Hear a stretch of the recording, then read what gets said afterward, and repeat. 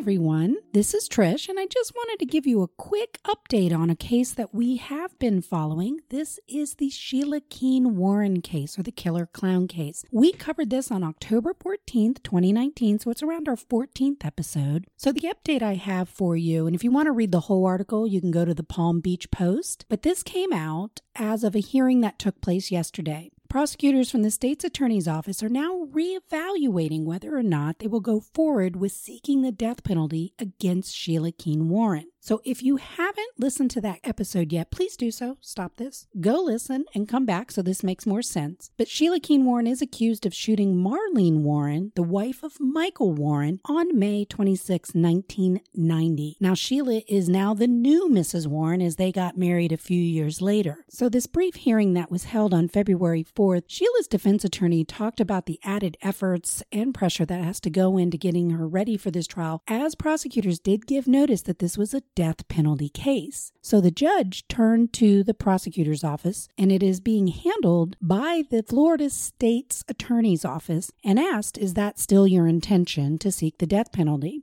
And what Assistant State's Attorney Reed Scott informed the court of was that they are now re-evaluating whether or not they will go forth with the death penalty, and they should have an answer within 2 weeks. If prosecutors drop the death penalty case, this may lead to a shorter trial, because in Florida, should a verdict of guilty be obtained, in a death penalty case, the trial moves then into the penalty phase. And what that is during this penalty phase, both the prosecutor and the defense can bring additional evidence to sway the jury as to why they should vote for the death penalty or why they should not. So it's like another little mini trial. So Judge Marks has scheduled another hearing on this for February 20th, 2020. And depending on what the prosecutors go with, whether they keep it a death penalty case or they remove the death penalty, as of now, the jury selection is set to begin on May 29th, 2020. So we will keep you updated as to what we hear. But again, if you haven't listened to the episode, go back and listen to it and then come back to this. And like I said, we're going to keep you updated as this case unfolds. So until next time, guys,